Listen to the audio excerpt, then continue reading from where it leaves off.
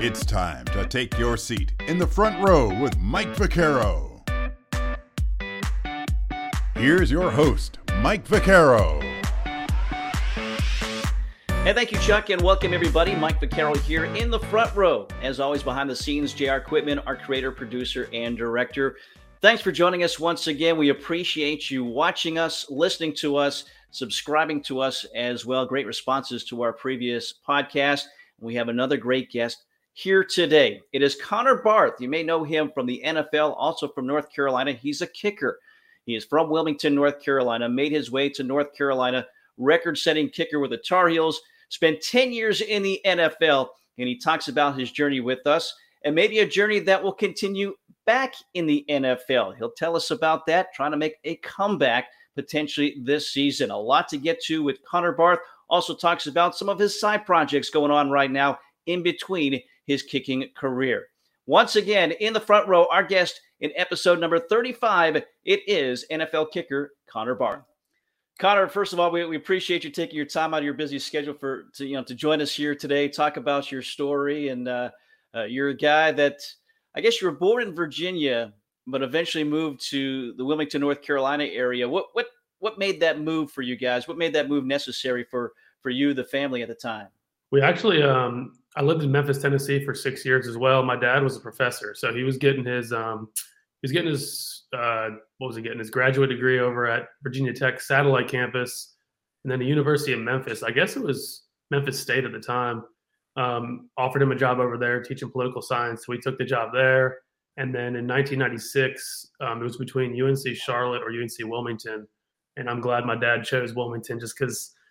If I didn't grow up at the beach, I don't know what, nothing to Charlotte. No offense to Charlotte, but growing up by the beach was fantastic. And I think it kind of shaped me into the person I am today. So I have to give my dad a lot of props for taking the UNCW job. There you go. UNCW, the first step for Connor Barth being the person that you are. What is it about the beach and the community in Wilmington? Obviously, we live here as well. So, what is it about this community that you really love and you've gravitated to through the years? Just the kind of the slower pace of life. I just love. I've lived all over the country playing, obviously, and I always come back to Wilmington just because it's a slow pace of life. Everyone's super nice. I mean, everyone says hi. Everyone's just fantastic and super supportive. And I just love a smaller town and smaller town feel and that community feel. And it's been fantastic. So I think it's helped me just in all shapes and walks of life to be able to take a deep breath and be able to go over to the ocean or jump on the boat for a little bit has just helped me kind of be the person I am. So just the small town community feels awesome. Well, growing up, a younger brother, Casey, as well, you guys eventually would become football kickers, but what else were you playing growing up? What other sports were part of what you were doing? My dad always kind of preached team sports, and I always joke now because I'm gotten into golf a lot. And I'm like, yeah, why didn't you get me playing golf, man? They're making I could be making all this money till I'm 50, 60, but he always jokes. But he always kept us in team sports. So we played everything: baseball, soccer, basketball. Actually, my best sport was probably baseball. It was a big. Baseball was massive back in Tennessee, and that was probably my best sport. But when I moved to Wilmington, I just didn't feel that same sense of. I just wasn't as much of that. I don't know, we weren't as good in baseball yet in Wilmington, I guess, from a competition standpoint. And I would have had to go to Myrtle Beach, so I stuck with soccer, and then obviously that transitioned into football. So Casey and I played everything, and that's just kind of what my dad taught us. Let's be well-rounded in all different sports, and then pick that one that you love. And the nice thing about my dad and my mom was they never really pushed us. They just want us to have fun, and we kind of just both of us fell into soccer, and then that football transition. So. Yeah, Wilmington's a really great soccer community. When was the first time you started kicking and saw maybe that transition from soccer to kicker and saw what maybe your future could be like as well, kicking? It was my freshman year of high school. I'd never played football. My dad's a Notre Dame grad, so we'd watch football every Saturday on the weekends, and obviously we're Bills fans as well. I never picked up football, but one day I saw Notre Dame game on Saturday, and I was like, man, I wonder if I could kick a football. And my dad's like, why don't you give it a shot? So the football team was looking for a kicker because at the time, back in early 2000, it was kind of a wide receiver or like a position player as the kicker, you weren't seeing as many guys focusing just on kicking and punting. So we had a wide receiver at the time, and they were looking for a kicker. And I jumped over there after a soccer practice one day, and they saw me kick some field goals and kickoffs, and they were like, "Whoa, you're pretty good." And so I had thought about soccer. I was like, I don't know if I was good enough to play in Europe, because that's where obviously the big money is. And so someone told me, hey, if you give this football thing a shot, you might be able to get a free ride to college and help your parents out and not have to pay for school. And I was like, that's pretty cool. So I started going to some camps after I got moved up to varsity my freshman year. So I played junior varsity and then varsity for a little bit. And after that, in the summer, I went to some camps and started to kind of see that I was doing pretty well and competing and finishing pretty much in first place at all the camps. And after that, I had a long talk with my dad, and he was just like, "Hey, man, if you like kicking, I'll fully support it," because he's a football guy. So my mom and dad, they're football fans. So I just completely got rid of soccer and focused on football from my sophomore year on. And after that,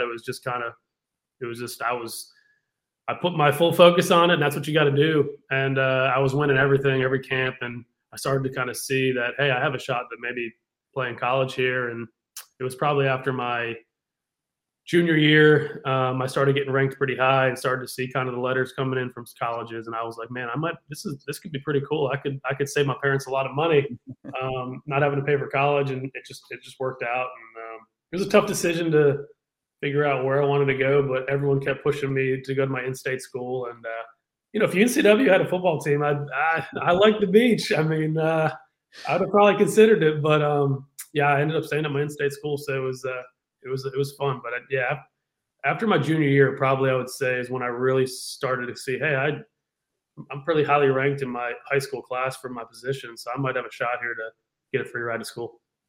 And you mentioned you played at Hoggard High School here in Wilmington. You played for Scott Braswell, which was a revered head coach there. The stadium's named after him. Now, what was it like playing at Hoggard and playing for somebody like him? Coach Braswell's fantastic. We actually had lunch on Saturday at Wrightsville Beach Brewery, so I got to catch up with him. He's back in town, living here off and on, so it was awesome. He was always, I thought, just ahead of the game. He always just seemed like he was just a little bit ahead of his time, and like I said, he found how important that kicker role is and that punting role is, and he kind of fit me in there, and he saw what a weapon I could be, and it was fantastic. I mean, without him, I would obviously not be where I am today because he gave me that first shot. I remember my freshman year, I was playing JV, and back in the day, we played, I guess, behind Legion Stadium against New Hanover High School. And he came up to me before the game. He's like, "Hey, man, if you kick all your kickoffs into the end zone, then I'm going to move you up to varsity." And, of course, I accepted the challenge, and I kicked all my kickoffs in the end zone. And, in high school, if it goes in the end zone, it's a touchback immediately. So that's like a big deal. So you're not going to get any returns. So as soon as I did that, he moved me up to varsity. And from there on out, I stayed up there. And I had some pretty rude awakening. I was only 135 pounds probably my freshman year of high school. So I got hit a few times in some kickoffs, and I was just like, wow, this is the big leagues now here at the varsity level. But I know he's been a super good friend of mine, and we still stay, like I said, we had lunch Saturday with him and my dad, and we're still staying in contact. And he's been he's taught me a lot. I've learned so much from him as a role model. And so we're still great friends to this day. So he's a fantastic coach. As you said, he found the value of having a kicker in high school. You don't necessarily see that all the time. So you took that top kicking prospect in the country, I guess, as a senior, right? So, as you said, you stayed in state, but did you have offers to go elsewhere? You mentioned your dad was a Notre Dame fan. Yeah. Did that ever present itself, going to the Fighting Irish? I want to say is it Tyrone Willingham? Am I correct? I think he was coach at the time when I was playing, and that was where I wanted to go. And he wrote me a handwritten letter and said, "Hey, Connor, obviously you're a fantastic kicker, but we already have somebody committed in this class. So we don't, obviously, he wrote a letter saying, hey, if it was any other year, we would have scholarshiped you, but they had already signed somebody." So that was kind of a bummer. But I look back and say, hey, I kicked in Chicago for a couple of years, and Notre Dame's got that similar climate. And I'm definitely glad I picked Chapel Hill. But I look back and I jumped the gun a little bit. No offense to UNC, I love Chapel Hill. It was an amazing place. But I wish I would have taken the official visits a little bit more serious. I mean, I had shoeboxes full of letters. I mean, Oregon, Ohio State, you name it. I could have probably pick the school I wanted to go to if I really, really got into it more. But it was kind of between Ohio State, and it came down to Ohio State and UNC. And Mike Nugent at the time, who's a good buddy of mine, he was going to be a senior, so I would have had to redshirt behind him. And then at Chapel Hill, Coach Bunning kind of said, "Hey, man, you can come in and be a freshman and start." So it was kind of a no-brainer for me. I didn't really want a redshirt, so I wanted to get in there and start immediately as a freshman. And then UNC gave me that best opportunity. And, maybe would have gotten the national championship or so at Ohio State. But like I said, I'm a climate guy because you got to think about that as a kicker. And I think I picked the right place to kick just because I've played in some cold places in Ohio State, Notre Dame. Those, up there in the Midwest is a little rough sometimes. But, like I said, it's one of those things, and UNC would just became the best fit for me because my dad and my mom obviously are big on education, and we felt like, hey, if the NFL doesn't work out, you got a great education from UNC, and that's always been a big thing to us is that you got to look at your future not on the football field, but also other places. So I thought it was going to be a great fit for me, and my parents were only 2 hours, 2.5 hours away, so they'd be at every game bothering me and annoying me, and it was great. So. Well, you mentioned John Bunning. He's kind of a common thread for a couple of our guests. He was a guest of ours previously in episode 14. What was it like playing for him? And unfortunately for you and for him, you had coaching change from him to Butch Davis during your time there. But what was it like playing for John Bunning? Coach Bunning is the through and through Tar Heel, man. He's he played there and just bleeds Carolina blue. And as soon as I met him, I knew it was the right choice to go to Chapel Hill. And like Coach Braswell, Coach Bunning and I are still super close. I mean, he was living up here. Obviously, he's down in Naples full time now, but just an amazing guy. Taught me so much on and off the field, and kind of gave me that first opportunity and stuck with me. I had a really good freshman year. Obviously, everyone kind of remembers me from that big kick against Miami, but my sophomore year, I struggled big time. I just couldn't find I think I kind of lost track of kicking for myself, and I was kicking more for the fans and stuff like that. So I didn't have the best of the start for my sophomore year, but Coach Bunning stuck with me, and where he could have easily probably put in a backup guy for a little bit to rattle me a little bit, but he stuck with me, and it ended up working out really well. So we're still, like I said, super close to this day, and I owe him a lot, man. He just taught me so much as a man and everything like that, because that was one of his biggest things, was not about football, but teaching to be a man and giving you those life lessons after football's over. Well, you mentioned your freshman year, 2004, honorable mention, all ACC, outstanding year, 14 of 18 field goals. And let's talk about that Miami game. You had the game winner. Miami was number 4th in the country at the time. You win it 31-28 on your kick. Take us through that, because they call a timeout. They try to ice you during that time. So you're a freshman, big stage, big opponent, big moment here. What's going through your mind? Well, the funniest, I was actually talking to my running backs coach at the time, Coach Powell. I think he's up at University of Pittsburgh now, but it's the funniest story ever. But I always remember this. During the timeout, he came over to me. He's like, "Hey, Connor, come over here a second." I was like, "All right." He goes, "Hey, man, just want to let you know, don't ever eat yellow snow." And I'm just like, I had no clue. I'm like, I'm in this moment. I'm 18. I don't know I'm like, what are you? I didn't even think about what that meant. I'm like, what are you talking about? He's just trying to get my head, obviously, out of the moment, and to get a little laugh out of me. And I remember Coach Bunning came up to me, and I was like, "Coach, get away from me, man. Don't talk to me right now." So it was a crazy moment. I kind of knew I kind of saw it in my peripheral vision, like there was already people jumping kind of over the hedges and almost already on the field. And I was just like, man, if I don't make this, I don't think I'm going to get out of the stadium alive. So it was just a surreal moment. Luckily I had end up being a 15-year vet in the NFL as a snapper, Greg Warren. So I had him snapping to me, because that's amazing. That gives you some confidence right there. And then Jared Hall was a senior at the time, and he was a great holder. So I had some veteran guys kind of getting that hold and snap for me perfectly, and that kind of put me at ease a little bit. And I always say, like, the game was tied, so it's not like a game winner where it's still a hard kick, right? But it's like, if we don't make it, all right, we go into overtime. It's not the worst thing. So that was kind of what I thought. I was like, all right, if I don't make it, maybe I can make one in overtime to kind of make me a little bit less nervous. But people don't remember, but I missed like a 38-yarder earlier in the game. And I don't even know if you remember that, but I always joke with my friends. It's like everyone always remembers the last kick. And like, that's great, because people were probably like, if they really knew that I missed that one, they're probably like, man, he was probably a little nervous because he missed a short chip shot earlier in the game. And I was like, man, I just got to have put it wasn't my best kick, but it went through, and it was I still like smell like bourbon, and I just still smell all the like alcohol just from everyone running on the field. I think like my head got cut open by someone's hand. It was just the field goal posts are out of there. It was mayhem, and it was pretty cool. That was a fun night. I have like college kids that come up to me now like, hey man, I was there when I was like 5. I'm like, oh great. I'm old. So it was cool. It was a great experience. And 42 yards as well. So it's not a chip shot at 42 yards, especially, you know, as a freshman on that stage. I mean, that's quite an accomplishment to come up with that kind of, you know, big moment for you. After that moment, did you feel like, hey, I'm the big man on campus type of thing? I mean, I've always been super humble. People always ask me, what'd you do after the game? I was like, man, my parents are actually in town. Honestly, we didn't get out of that because it was a night game. Chad Scott obviously was the man that night. Ran for I think over like 200 yards, but me and him were sitting in the locker room till like 12:30 at night, just after all the interviews. We were just so tired, and it was Halloween weekend, so I should have had more fun, but I think I went back to my parents' hotel and just hung out there and just ended up crashing there. I'm a kind of a low key guy, so wasn't a big partier at the time and all that. So obviously I was a freshman in college.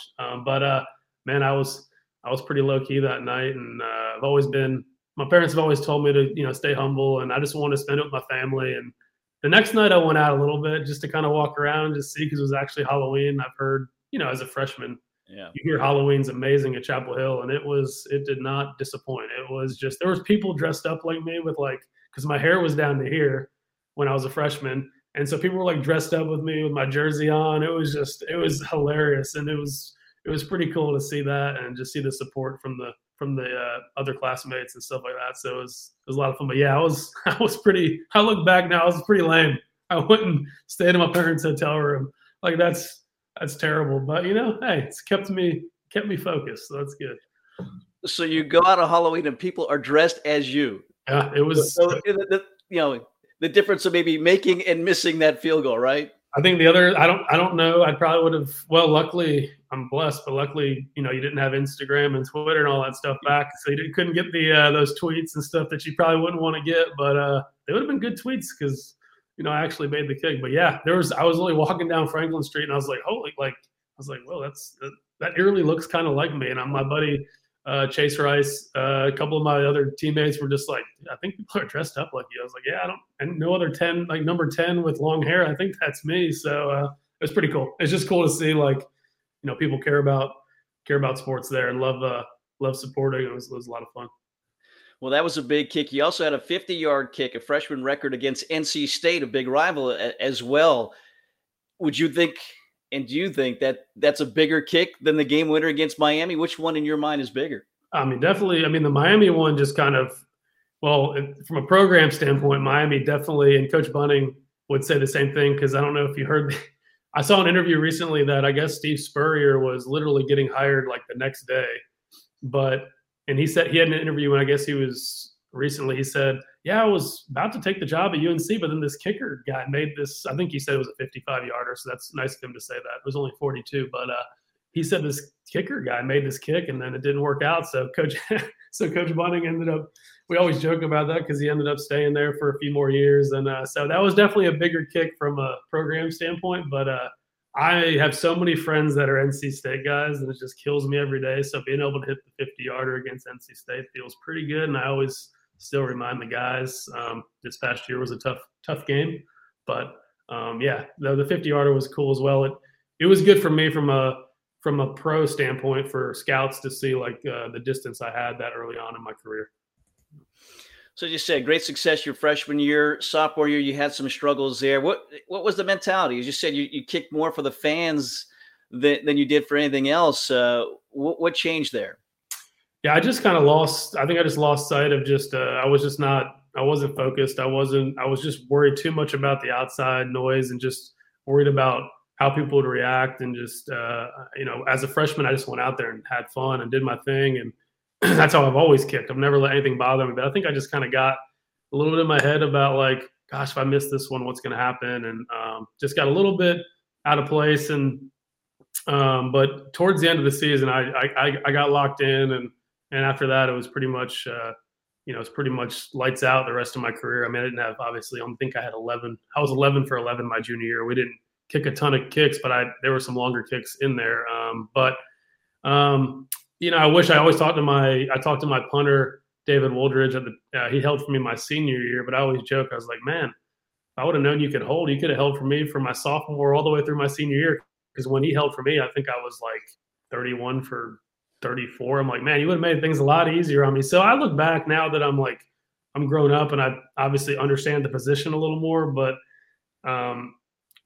I look back, I'm like, if I could add a little bit more comfort at the holding position, a little more fluidity there, like I think that would have helped. I changed holders. I think I had 4 holders in 4 years. So it's just, if I would have known how important that was at the time, I was only 19 years old.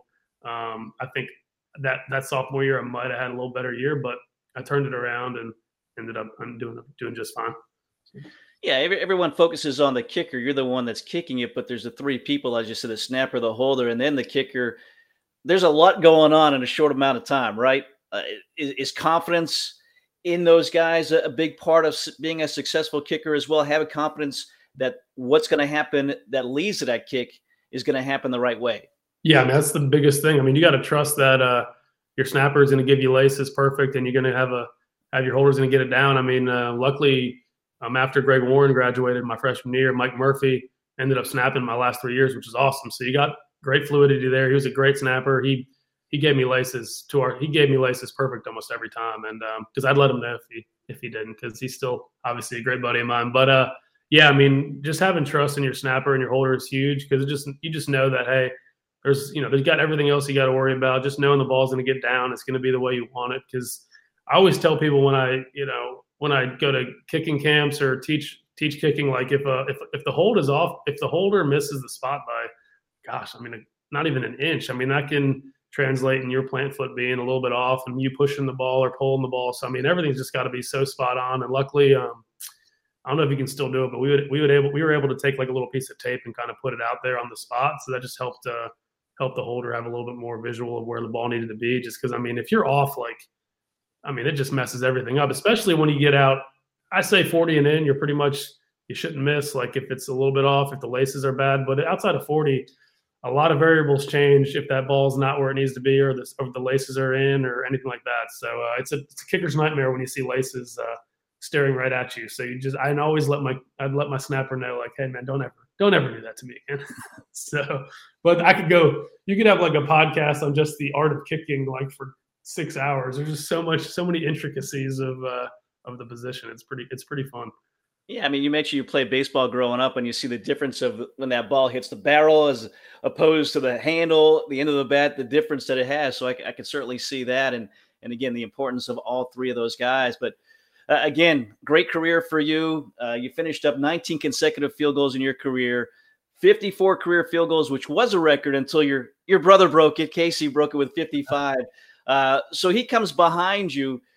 The success that you had at Carolina, did that help? Did that hurt him? What was that relationship like, as you were trying to help him out following you? Man, I always get emotional, but I just feel like he never got enough credit for how well of a career he had. I mean, to come in behind somebody who kind of, I feel like, set the bar at Chapel Hill at my position, at the kicking position. I mean, it's tough to come in behind someone and want to walk in those and fill those shoes, but he came right in and plugged away and had a great career. And it's just funny because he had a little bit easier than me, because when I came in, I didn't know anybody at Chapel Hill. So I had to meet, I went into a locker room not knowing anybody. And then when Casey walked in, a lot of my buddies kind of were redshirted or might have had a medical red shirt. So he knew half the team just because of coming up to the games all the time and hanging out and stuff like that. So I feel like he had an easier transition in like kind of the social aspect. But I mean, he had to compete. I mean, he didn't have the job his freshman year, and then he beat a guy out, Jay Wooten, who ended up transferring to South Carolina, having a good career. And Casey, man, he's a plugger. He doesn't have the strongest leg or not the biggest guy, but man, he was accurate and made a lot of kicks. And I mean, I'm super proud of him because, I mean, I come in and do that. I mean, he's got like every record now, I think, as a kicker pretty much. And that's just like, it's pretty cool. I mean, and he's a dad now, so I'm an uncle. So it's pretty awesome to see that. I was pretty cool. Actually, my bye week in the NFL actually fell on a game where he actually broke my record for most field goals in a career. So I actually got to be on the field when he did that, and that was pretty cool to be able to get out there and celebrate. And I always say, records are made to be broken, and hey, if it can stay in the family. And I always say, man, you were on a little better teams. He was on a little better teams than I was. So, like, I look at him like, I probably could have had more in that 70 to 80 range field goal, but hey, he took what he had, and like I said, he wasn't the biggest or strongest guy, but man, he came in and had a great career. Yeah, if your records are going to be broken, why not keep it in the family and have somebody like that follow you? So that's great. I'm sure Barth's name is all over those kicking records at North Carolina. So again, you go through, you have a great career. When did you think maybe the NFL was going to be a possibility? Were you hearing from scouts? Did you know that something was going to happen here after your senior season? Yeah, I mean, kind of after my junior year, going 100%, having a great year. I had a 54-yarder in that stint, and then I always had good range and stuff like that. Obviously, if I look back, my overall percentage wasn't the best for my 4 years, but I started getting, I hired an agent, and he kind of just started getting some feelers out there, and we were thinking, hey, maybe I would get drafted. I went to some pre-draft visits, and I went to a Seattle pre-draft visit. I had private workouts from Atlanta, Seattle, Baltimore, and Kansas City, and we thought maybe we would get drafted in that 5th to 7th round area, but it's always tough as a kicker. Getting drafted as a kicker, I always say, you can probably find a good kicker in free agency. So that's what ended up happening, and Kansas City called me and they actually signed me. So didn't get drafted, which was the dream, but I was a priority free agent and got a little signing bonus, which was pretty cool out of college because as a college kid to get a $5,000 signing bonus, I was pretty pumped. I was like, oh, I am rich, man. This is awesome. And so KC gave me the call and went there, and then it was up and down there for a little bit, but I settled in. So. Yeah, your journey, I'm sure, isn't unique for a kicker. I mean, you've been signed, you've been released, you've been signed, you've been released. I mean, it's crazy, and as a kicker, it's such a mental position as well. Going through your journey that you went through, getting signed, getting released a number of times, does it play on you mentally at some point? Yeah, it was tough. I mean, my dad and I duked it out many a times. I mean, once you get to the NFL, it's a business now, and you're not just you have an agent who's working for you. And, I had to at 21 or 22 years old, I had to fire somebody that's, 50 years old, which is not the easiest thing to do. I didn't know how to do that. I've never done that, but it's a business, and you got to look out for yourself, and because you're your own entity. But I mean, that rookie year was rough. I mean, I thought I had the job in KC, and then they were like, we want to go with a veteran guy, and I'm like, there's nothing I can do there. So they went with a veteran guy, and I ended up going back to Chapel Hill and working at the golf course there at Findlay, just picking up, driving that cart that you get hit with the driving range, just picking up golf balls and cleaning golf carts. And so I went from doing that to getting called back to KC about 3/4 of the way through the season, and ended up having a good, I think I went 10 for 12 or 80% or something like that for them, and ended up having a good year. So it was crazy. It was just I've never really gone through something like that in my life that early on in my age. At 22 years old, you're like, you're at a high, and then all of a sudden you're cut, and then you're working at a golf course, and then they call you back because that veteran guy didn't perform like they thought he would, and it's crazy. But then you think you're settled in somewhere, and then they go draft a kicker, and you're a free agent again, and it's just a wild ride. And I've spent many a nights with my bags packed in a hotel room, and people, I think the general population probably thinks that the NFL is a super glamorous business, and I think it is for a few, for your higher end guys, your bigger players. But for the majority, they're like me, who's got their bags packed, living in at a hotel, just hoping they're gonna make that final roster cut. So it was pretty. It's definitely an eye opener, but it taught me a lot about resilience, and it definitely has shaped me into the person I am. I'm a little bit tougher of a person than I used to be. I don't give people as much slack, and I feel bad sometimes. I'm like, it's like, come on, it's just part of life. You gotta go through those ups and downs, and that's just part of it. Yeah, I mean, it can't be easy, but do you remember that debut 2008 back with the Chiefs? As you mentioned, they signed you, they released you, then they brought you back in October. It was against the Jets, and you had a good outing against them. Yeah, I do. It was actually I think Brett Favre was the quarterback, so which was a pretty cool. And it was at the old Meadowlands. So they used to open up the tunnel on the one end to mess with the kicker. So it was always a crazy wind in there. But yeah, I mean, I remember that like it was yesterday. It was pretty surreal to be out there on the field with a legend like that, like Brett against Brett Favre, which was pretty cool. And after that, it was just kind of felt like a job, just working and going every day. And I kind of slowed down. The game slowed down a little bit like college, and I started to really kind of settle in, and things kind of played out well after that, and was able to kind of have a decent career. So. Yeah, your high water mark, you're maybe the most comfortable you were was with Tampa Bay. 2009, the Buccaneers signed you, and at that point, did you feel like, okay, you could take a breath, you could unpack those bags, you were going to be here for a while, or did you still think that, hey, I got to go out and it's, make or miss, I might not be here tomorrow? Well, luckily, I mean, no one really knows, but I was in training camp with the Dolphins before that.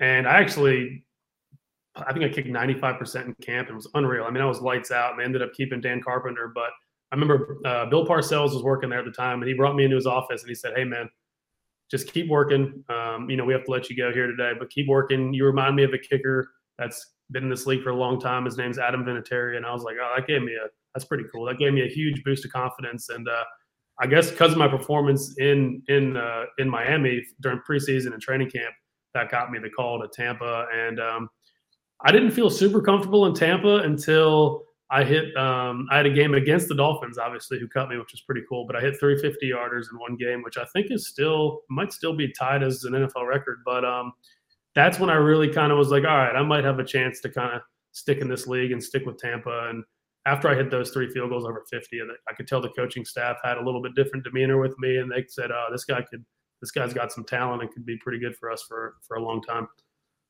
Yeah, that was November 15, 2009, 51, 50, and 54. So did it mean a little bit more against a team that, like you said, you kicked well against or with, and then they waive you, and then you do this against them? Is that a little bit more motivation for you? No, I mean, it's just awesome it's just cool to say, like, hey, it was kind of cool that I feel like I proved Bill Parcells right. Like he was like, hey, man, you remind me of a really good kicker. And I went out there and did well. And I mean, anytime you can kick 3 50-yarders against anybody is pretty awesome. And to do it against a team that didn't believe in you is even better. But no, it was fantastic. And I think, gosh, I don't even know, the same year I had a game winner against, I don't know if that was the year the Saints won the Super Bowl, but I think I had a game winner that year as well down in New Orleans, last game of the season. So that was the last game. And when I did that, I was like, all right, I got to be – after doing that and kicking a game winner, I was like, I got to be settled in now for a little while. And, yes, after that, it turned out to be a great little run in Tampa. So it was a lot of fun. Yeah, December 2009, 47-yard overtime winner against the Saints. So that leads me to the question, turf, grass. Do you feel like you get better distance on the turf? Obviously, you don't have the outside elements when you're in a dome like you were with in New Orleans. It just depends. I always talk to a lot of guys, and we always agree on the same thing. New Orleans, that dome it's a cold. It's never warm in there. It's always cold. I don't know what they do. I feel like the ball doesn't fly great down there. But I always loved the grass in Tampa's a little bit. I love field turf outside. That's like my field turf outside in a warm climate is definitely my favorite. I love Tampa. I thought the grass gets a little bit torn up towards the end of the season, but there was always a little bit of wind. But man, the ball flew super well in that stadium down there in Raymond James in Tampa. So I always loved playing out there, and I kind of adapted to it super well and figured out that once you figure out the wind, it's not a tough place to kick. But yeah, I'm an outside guy, warm weather, field turf kind of guy. And some of those domes it's just weird. Sometimes they're cold. It doesn't really heat up until the fans get in there. And and there's a whole nother element of our footballs, which and that's like my Tampa guy was amazing. Like our equipment guy knew how to break in a football better than anybody I knew, and that's really the advantage. Honestly, it doesn't really matter where you play. It's like I said, kickers get new balls. The K balls are new every game. So for fans out there, we get new balls every week out of a package. So it's not like the quarterback that gets to use the same ball all the time. We have to actually physically get 12 new balls every game that just are in a wrapped up package, and you never know what you're going to get. But when I was in Tampa, our equipment guy, he knew how to break those things in. He had a certain amount of time. He had that technique down, and he made those balls. Made me feel so good when I was out there. And when I saw that first kick or the kickoff of the game, I just knew I was going to have a good game, because it gives you that confidence when you know that ball is going to fly a little bit farther. You obviously had Inflategate with the Patriots, not with the kickers' balls, but the quarterback's balls. But from a kicker, you want more air? Or do you want less air? What helps you out the most? I don't like everyone's different. I don't like a super inflated ball. I like a little bit of cushion. And that's kind of how I've always been. So whenever I'm in practice, I'm always kind of finding when I practice, I don't know how some guys are, but I like to make myself feel good in practice and make myself look good. So I always find the oldest balls in practice. It doesn't matter. My coaches used to get mad at me, like, this isn't game ready. I'm like, it doesn't matter. Let me just go out there and feel good. So I feel good for the game on Sunday, and we can go from there. So I'm definitely a little bit more on the less pumped up side of the ball. I just think it depresses off my foot better, and I've always been that way. I've never liked the super pumped up ball. So sometimes whenever we got them in, when the game started, I would try to somehow just use my tee to kind of break in the corners a little bit more and try to get a little bit of that air out of there. You talk about being super pumped up. You had to be super pumped up when you were 4 for 4 in the first half against the Panthers. I had to think, growing up in North Carolina, where the Carolina Panthers, was that your team growing up, and then you have a great game against them in 2011? So I'll pull for the Panthers since they're in the NFC, but my parents are born and raised in Buffalo, New York, so we are diehard. When you're Bills Mafia, you're Bills Mafia. Yeah. We're diehard Bills fans. This past year was just 13 seconds. Just still haunts me every day. My dad was actually watching the replay of the game the other day when I walked into his house, and I'm like, man, you're sick, man. I don't know why you're watching this. But, we're huge. I'll pull for the Panthers since they're not in the Bills division, but I am I'm a Bills fan through and through. I don't ever want to play there. It's just tough conditions to kick in. So Bass, who's there as the kicker, has done a fantastic job, and I give him all the credit in the world. But, we're the Panthers got some hopefully they'll, surprise some people this year. I'm as being in North Carolina, I got to pull for them a little bit, and I'd love to get them back on track and have a good season. But yeah, it's the Bills. It's got to be the Bills year this year, man. It's got to be. So. And we had their GM Brandon Beane, who's a UNCW grad. He was one of our guests on here as well. The Bills Mafia showed out to watch that episode. So again, Tampa Bay, great success. You finished there a record almost 93% in your success rate kicking field goals. That's better than somebody like Steve Christie, who's outstanding kicker in his time with Tampa Bay as well. Still the record there. Do you look back at that? Do you think about that? And again, how consistent you were during your time with the Buccaneers? Yeah, I just think that you, when I was in my groove, I blocked everything out. There was just no noise. I was in the zone, and it's hard to explain it, but I just knew every time I went out there, I was making that kick pretty much every time. And I think it's kind of how Justin Tucker is with the Ravens. When that guy goes out, you pretty much know he's automatic, and that's kind of how I was when I was down in Tampa. But I also had a good supporting cast. I had a great snapper, and Andrew Economos, and then I had a great holder, Michael Kanan, who I just had so much comfort there because we actually got to spend some time together and have some years of service together, and you just get super comfortable. And once I get comfortable somewhere, and once you, as an athlete, once you get comfortable somewhere and you feel good and you feel like you're wanted there, and you start to perform and you let everything else go and all the noise outside, and you just go out there and do your job. And I think Raheem Morris and Rich Bisaccia, who was a special teams coach at the time, who's now in Green Bay, they just gave me that sense of confidence and that sense of peace, and I felt at home there, and I was able to really just go out there and have fun and end up, I was kicking some I think I went like a year straight without missing a field goal when Coach Schiano was there. So it was a pretty cool time. And, if I didn't tear the old Achilles in some basketball, I feel like maybe I would have gotten that Super Bowl, man. I would have still been there. But hey, everything happens for a reason. Yeah, 2012, you're 11th in the NFL in scoring, during that season. And then not just tearing the Achilles, but in a charity basketball event as well. Tell us about that moment. And it had to be gut-wrenching for you because I'm sure you knew something wasn't right.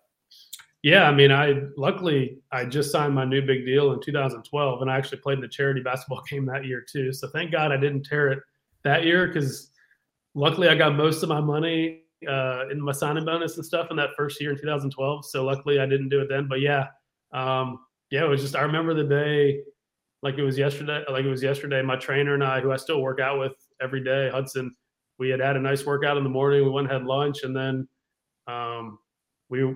that night was a charity game, and he was like, "Man, do you really need to play in that game?" And I was just like, it'll be fun. And I should have probably listened to him. And obviously, I think I scored the first basket, and then there was a free throw, and I pushed off to go down the court. And the next thing you know, something just didn't feel right with my foot. And I never felt anything like that before in my life, but it was just like, it was the weirdest feeling. I felt like my shoe was like tied on, like I felt like my shoe was loose, but my shoe was completely tied on my foot. It was just I knew something. My parents just thought it was like I twisted my ankle or something. I was like, nah, this is not. I definitely didn't twist my ankle. I have no movement. I can't pick my foot up. And it was hard because I really couldn't get away with it because everything was filmed and there was, video crews there and stuff. So I couldn't somehow just like get down to Tampa and then like hurt it in the weight room down there. So I still got paid, but no, it was just a tough. I hate to say that, but gosh, there's all these, the collective bargaining agreement, all this stuff. If I could have somehow gotten to Tampa and then like did a power clean and then tore, it's like, oh, I did it on the facility. I did it at the facility. But yeah, just one of those things where so Jonathan Cooper, obviously great player, guard in the NFL for a long time. He was at the game, but he chose not to play, and he made the right choice. But hey, it's one of those things where I've always been a person that believes in giving back, and I'll never change that for a second. And I think it's important to always help out this community who's been so amazing to me. And you just got to live life, man. You can't think about it too much. But I was able to come back from it, and it was a tough rehab, but it definitely, it was tough because you realize how much of a business the NFL is. Like when I was playing, I knew it was a business, but then when you get hurt and you come off an injury like that, everyone tells you a lot of things, and then a lot of things change after that. So it was, I definitely grew up a lot. I was only probably 25 or 26 at the time. So I definitely grew up a lot when that happened. I learned, wow, you really got to look out for yourself. And as much as they say, they care about you, it's about making the money. And that's at the end of the day, that's what it's all about, and winning Super Bowls and doing what's best for the team. And when you might not agree with it every time, but you learn really quick. And I grew up very, very quick after that injury, but I ended up playing a few more years. So it was fun. Was it the plant foot or your kicking foot? Which one was it? It was actually my kicking foot, and that was the biggest thing. Was no one had really seen a kicker tear their Achilles on their kicking foot. So, which I was trying to tell them that when they did the surgery and they put you in the cast, they actually depress your foot down. So it's almost kind of similar to kicking. So it's not like, I think if it was your plant foot, it'd be even worse, honestly, because that's taking a lot more impact. Yeah. But it was just one of those things where I just gotten a huge contract in 2012, and then our punter just got a massive contract. So I think between the two of us, we were like the highest paid at our position. And then they're like, all right, well, I came off the injury, and, unfortunately our GM left, our head coach was fired. Schiano's gone, who loved me. And then you got Lovie Smith, who came in, and then you got a new GM who's still there, obviously, Jason Light, who we're still super close, good buddy of mine. And so it just was bad circumstance. It was just bad timing for me. And they were just like, hey, both of y'all are paid pretty high, the punter and I, so one of y'all are going to have to go. And they won't, and obviously he's not coming off an injury, and I was. So I actually had a great preseason. I went 100% and was fine. But they went with a rookie. Obviously, they could pay a lot less money. And I think they struggled a little bit here and there. Ryan Succop's done a great job now there, but they struggled there for a little while finding that consistency again. I went back there in 15 and stuff like that. So I actually went back and had a good year, but once you get an injury like that, and you're not like, kicking 93%, which is pretty hard to do every year, but they're going to always find a way to say, oh, he's just not quite as good as he used to be. So, but hey, it is what it is. So. Yeah. Like you said, I would think that your plant foot and Achilles injury would be worse, but with it being your kicking foot, when did you start kicking and how hesitant were you that the first couple of times coming off that injury? I started kicking I started kicking no steps and kind of starting to tap the ball about 6 months after the surgery. That's why I give credit to that Cam Akers guy from the Rams. He came back and was playing in like the Super Bowl after like 6 months. It's insane that he came back and is like running full strength at that speed. Because I just know it's really a 9 to 12 month rehab, and probably 6 months I started kicking, but I could still had like a hitch in my step and all that. So it really wasn't till I tore it in July, and then probably April, May of the following year, I started to feel pretty good about it. And but it wasn't really until a full year. But it was weird. I still don't have feeling on the outside of my ankle, so it's just from the surgery and stuff like that. So it's just I knew things were a little bit different. I couldn't, I don't feel quite as I'm flexible in it, but I didn't feel quite as normal as I was before. It didn't affect my kicking, but I always knew in the back of my mind there was something a little bit different. But I was able to I just had to trust it. And Bob Anderson, who did my surgery up in Charlotte, did a fantastic job. And I've had no issues, knock on wood. I've had no issues since. I've been running, doing all kinds of crazy stuff, surfing and stuff. So everything's been good. So hopefully it holds up for the duration. I do not want to. Please never have. If I can tell anybody, don't tear an Achilles. It is not a fun one to. It's not a fun rehab. So. Yeah, you always hear about the ACL injuries. It seems like athletes are coming back a lot quicker from those these days. But the Achilles now is becoming that one that they say again, obviously, is painful to begin with. But then the rehab, as you said, is a lot longer than some of these other injuries as well. It's just, and was that your only really biggest injury you had playing? It's the only in the NFL, but growing up as well. Yeah, I've never missed a game ever in my life in anything. That was the only injury I've ever had, so it was a pretty big one to I've never sprained an ankle, never broken a bone, nothing. I've never missed a game in my life, and I've had a few back issues here and there kicking, but I was able to just stretch it out and get through it for the games. But yeah, that was the first big one, and knock on wood, that's still the only one. So I'm hoping I try to take pretty good care of my body. So I think it's just the Achilles is a fluke. Such a fluke thing. You just don't know. You see guys in all different sports that are they're popping them, and there's just really no reason for it. Just happens. That's just a crazy injury. So. Well, as you said, you came back. You played with Tampa Bay again. You were with Denver for a little bit. Were released there with the Saints. You wrapped up your career with the Bears, as you said, back in Chicago. There. Did you know at the time that was going to be it, 2017, or did you still think you had an opportunity and still had some kicks left in that leg? You talking about just when I finished up in yeah. Yeah, I mean, it was a pretty rough. My 2-year go in Chicago was a tough time for me. I just I'm a very, as people get to know me, I'm a very I'm a football guy, but I have to be able to get away from the. I have to find a way to get away from the sport as well. I have to be able to find an outlet, and I couldn't find that outlet in Chicago. So I just never could get comfortable there. I don't know what it was, and I think that's in any line of work. I think sometimes you fit into a job, and sometimes you don't. And I just didn't think I ever really fit well in Chicago. I couldn't get comfortable kicking there, and when I got released there, I was just mentally drained. And I actually told my dad at the beginning of that season, because they had brought in like Roberto Aguayo and a few guys that tried to compete with me. And I was mentally drained before the season even started in 2017, and we haven't even played a game yet. So after 2017, I had an opportunity to go work out for the Falcons like 2 weeks after I got released, but I just said no. I needed to kind of reset and get some time away from football. And after that, I kind of felt at peace where I was, and just didn't feel like I needed the game anymore. And I'm a very emotional. I wear kind of my emotions on my sleeve when it comes to that kind of thing. And when I'm not 100% in on something, I can't do it. And I just knew I wasn't 100% in anymore with football. And I just kind of felt like my time had passed, and I had a great time doing it, but I felt like there was something else out there for me. So I'm like that in anything, relationships, anything. If I'm not 100% in, you'll know it really quick. And I just can't.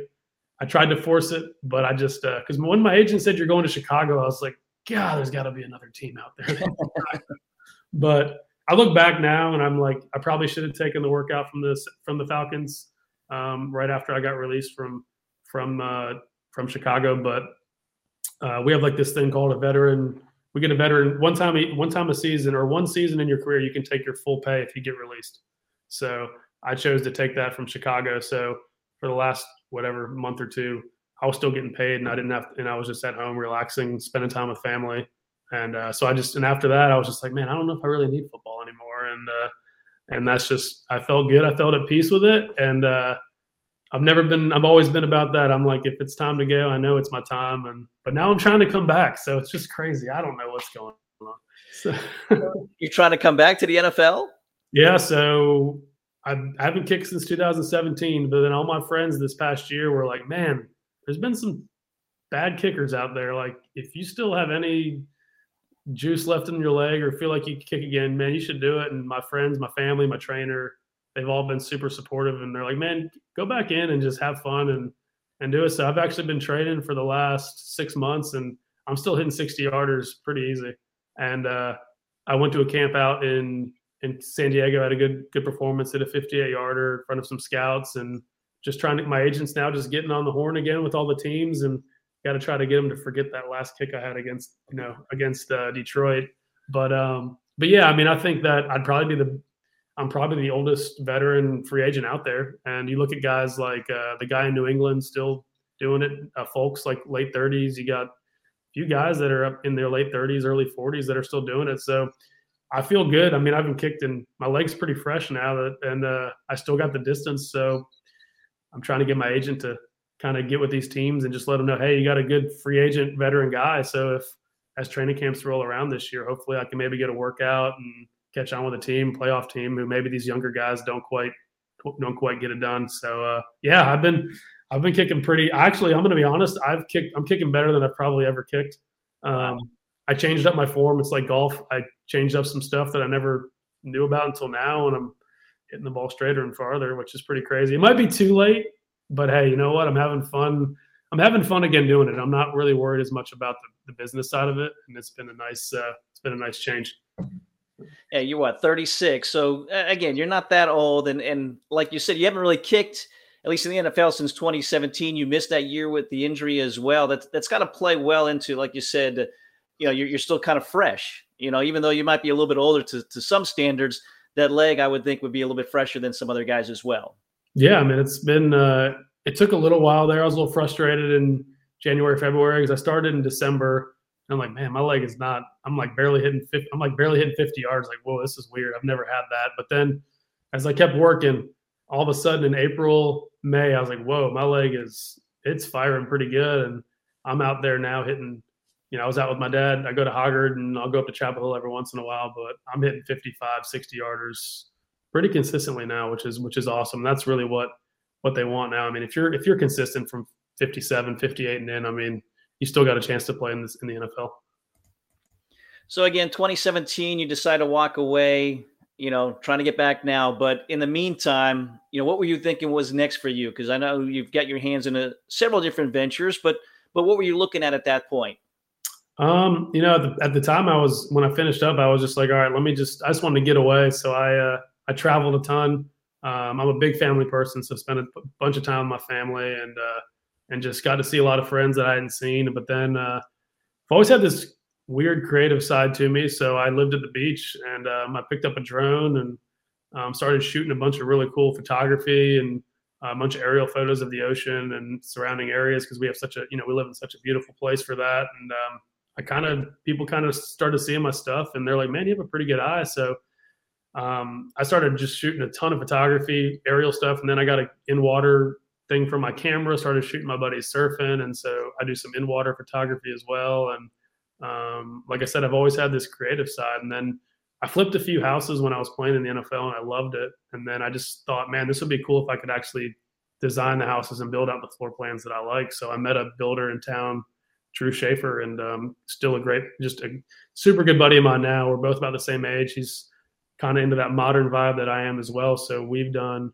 got 2 houses going right now. We just finished one last year, and yeah, it's been exciting. So I've kind of dived into this creative side that I have and interior design, and I love design. I love the design. I love designing houses. It's awesome just to see what you can do and just how creative you can get. And I'm pushing the envelope a little bit in Wilmington, which is we have one in Landfall starting this week, and it's going to be super, super modern Arizona, California feel, infinity pool out to the marsh. It's going to be, I'm promoting the house because I'm probably going to sell it. So it's, but I just found I had this creative side I never thought I had, and it's been super fun with the photography and then the houses. And then I'm also part owner of Blue Shark Vodka. So I got into the vodka business as well because that spirits industry is super lucrative. And the owner and I, Mark Blomquist, just kind of had a bunch of mutual friends, and we met and just kind of hit it off. And I helped design the new fifth we have.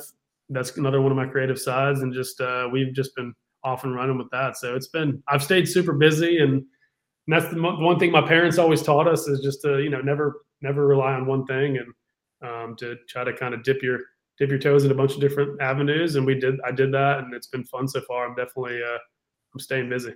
So. You mentioned Blue Shark Vodka, and I know it's, as you said, spirits, but it's got a good purpose behind it as well. Share that story and kind of the benefits that the oceans get by that vodka. Yeah, we do a lot with the Atlantic Shark Institute. So we help them a ton with trying to, so people don't really, the whole reason of the blue shark is, so blue sharks are one of the most docile sharks in the ocean. People obviously think of sharks as more, dangerous. And the blue shark is actually one of the most serene, docile sharks. And that's kind of how we got our name. Obviously we're the shark that doesn't bite because they're very, very chill animals. But then, yeah, we do a ton with the Atlantic Shark Institute. We tag sharks and kind of try to figure out their migratory patterns and all that. So we give some money back to that program. So it's pretty cool. We're big into just helping out and keeping our oceans clean. We're doing a beach sweep.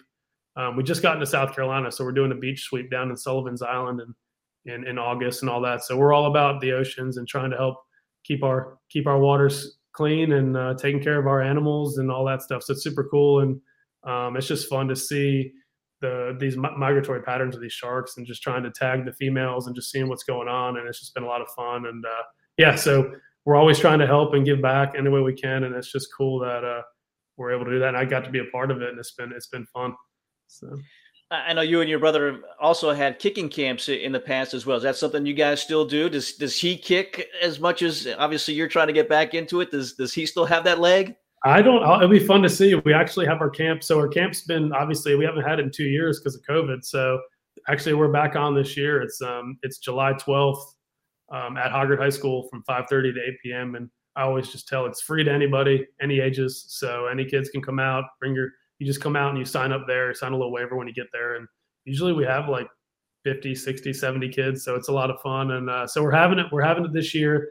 Now that Casey has a 3-month-old, I don't know if I don't know the last time he's dusted off the cleats, but I'm going to make him.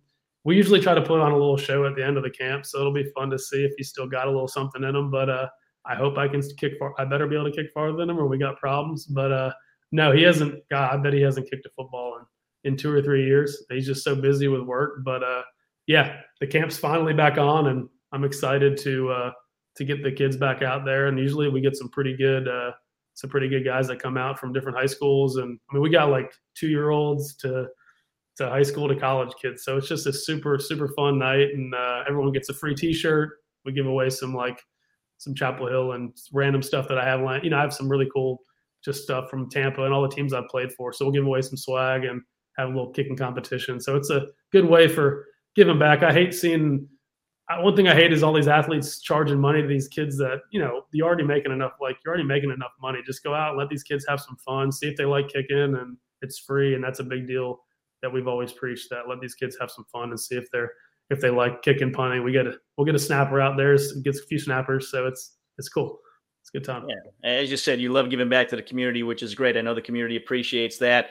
How can people follow you? Are you on social media? How can they maybe purchase some of your photography? Because I've seen some of it. It's pretty darn good. I mean, again, when you have the beach and the ocean as your background to take some of those photos, that's outstanding. But how can people maybe get some of the photography for their houses? Yeah, so I'm old school. I had a website.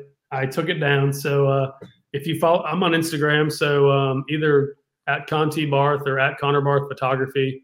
Those are my 2 pages. And if you look at any of that stuff I have on those 2 pages, I can print pretty much anything. So I'm a little old school because it's not my full-time job. So I make it a little bit harder to access just because I don't have tons of time to be, it's not my full-time job. So, but I still print a ton of artwork for people. I'm doing a couple jobs right now, and I'm doing a big boat downtown on like an 85-foot yacht, which is pretty cool. So we're doing a big upfit there, which is fun. So I'm old school. I like to get to know the client and actually get to interact, and it's just more fun that way. And it's more, I think, rewarding in the long run. So if you follow me at Connor Barth Photography, I have my email on there. You can inquire, and I can help have prints purchased and stuff like that. So yeah, Connor Barth Photography, Conti Barth. Those are I don't do the Twitter thing. I don't know what happened. I had a Twitter and I was verified, and all of a sudden I couldn't get on one day, and then I didn't do anything wrong. And then I don't know how to get back on. It's linked to like my email from college. So I don't know.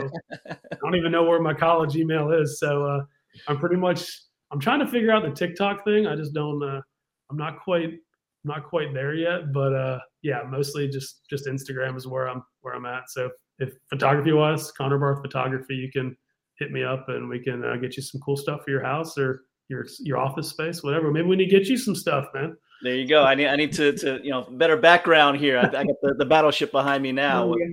As you said, it's not your full-time job. You're hoping to make kicking once again your full-time job back in the NFL, hopefully. So we'll certainly be following that and wish for the best for you. And again, we hope that we see you back on an NFL field at some point. What would that?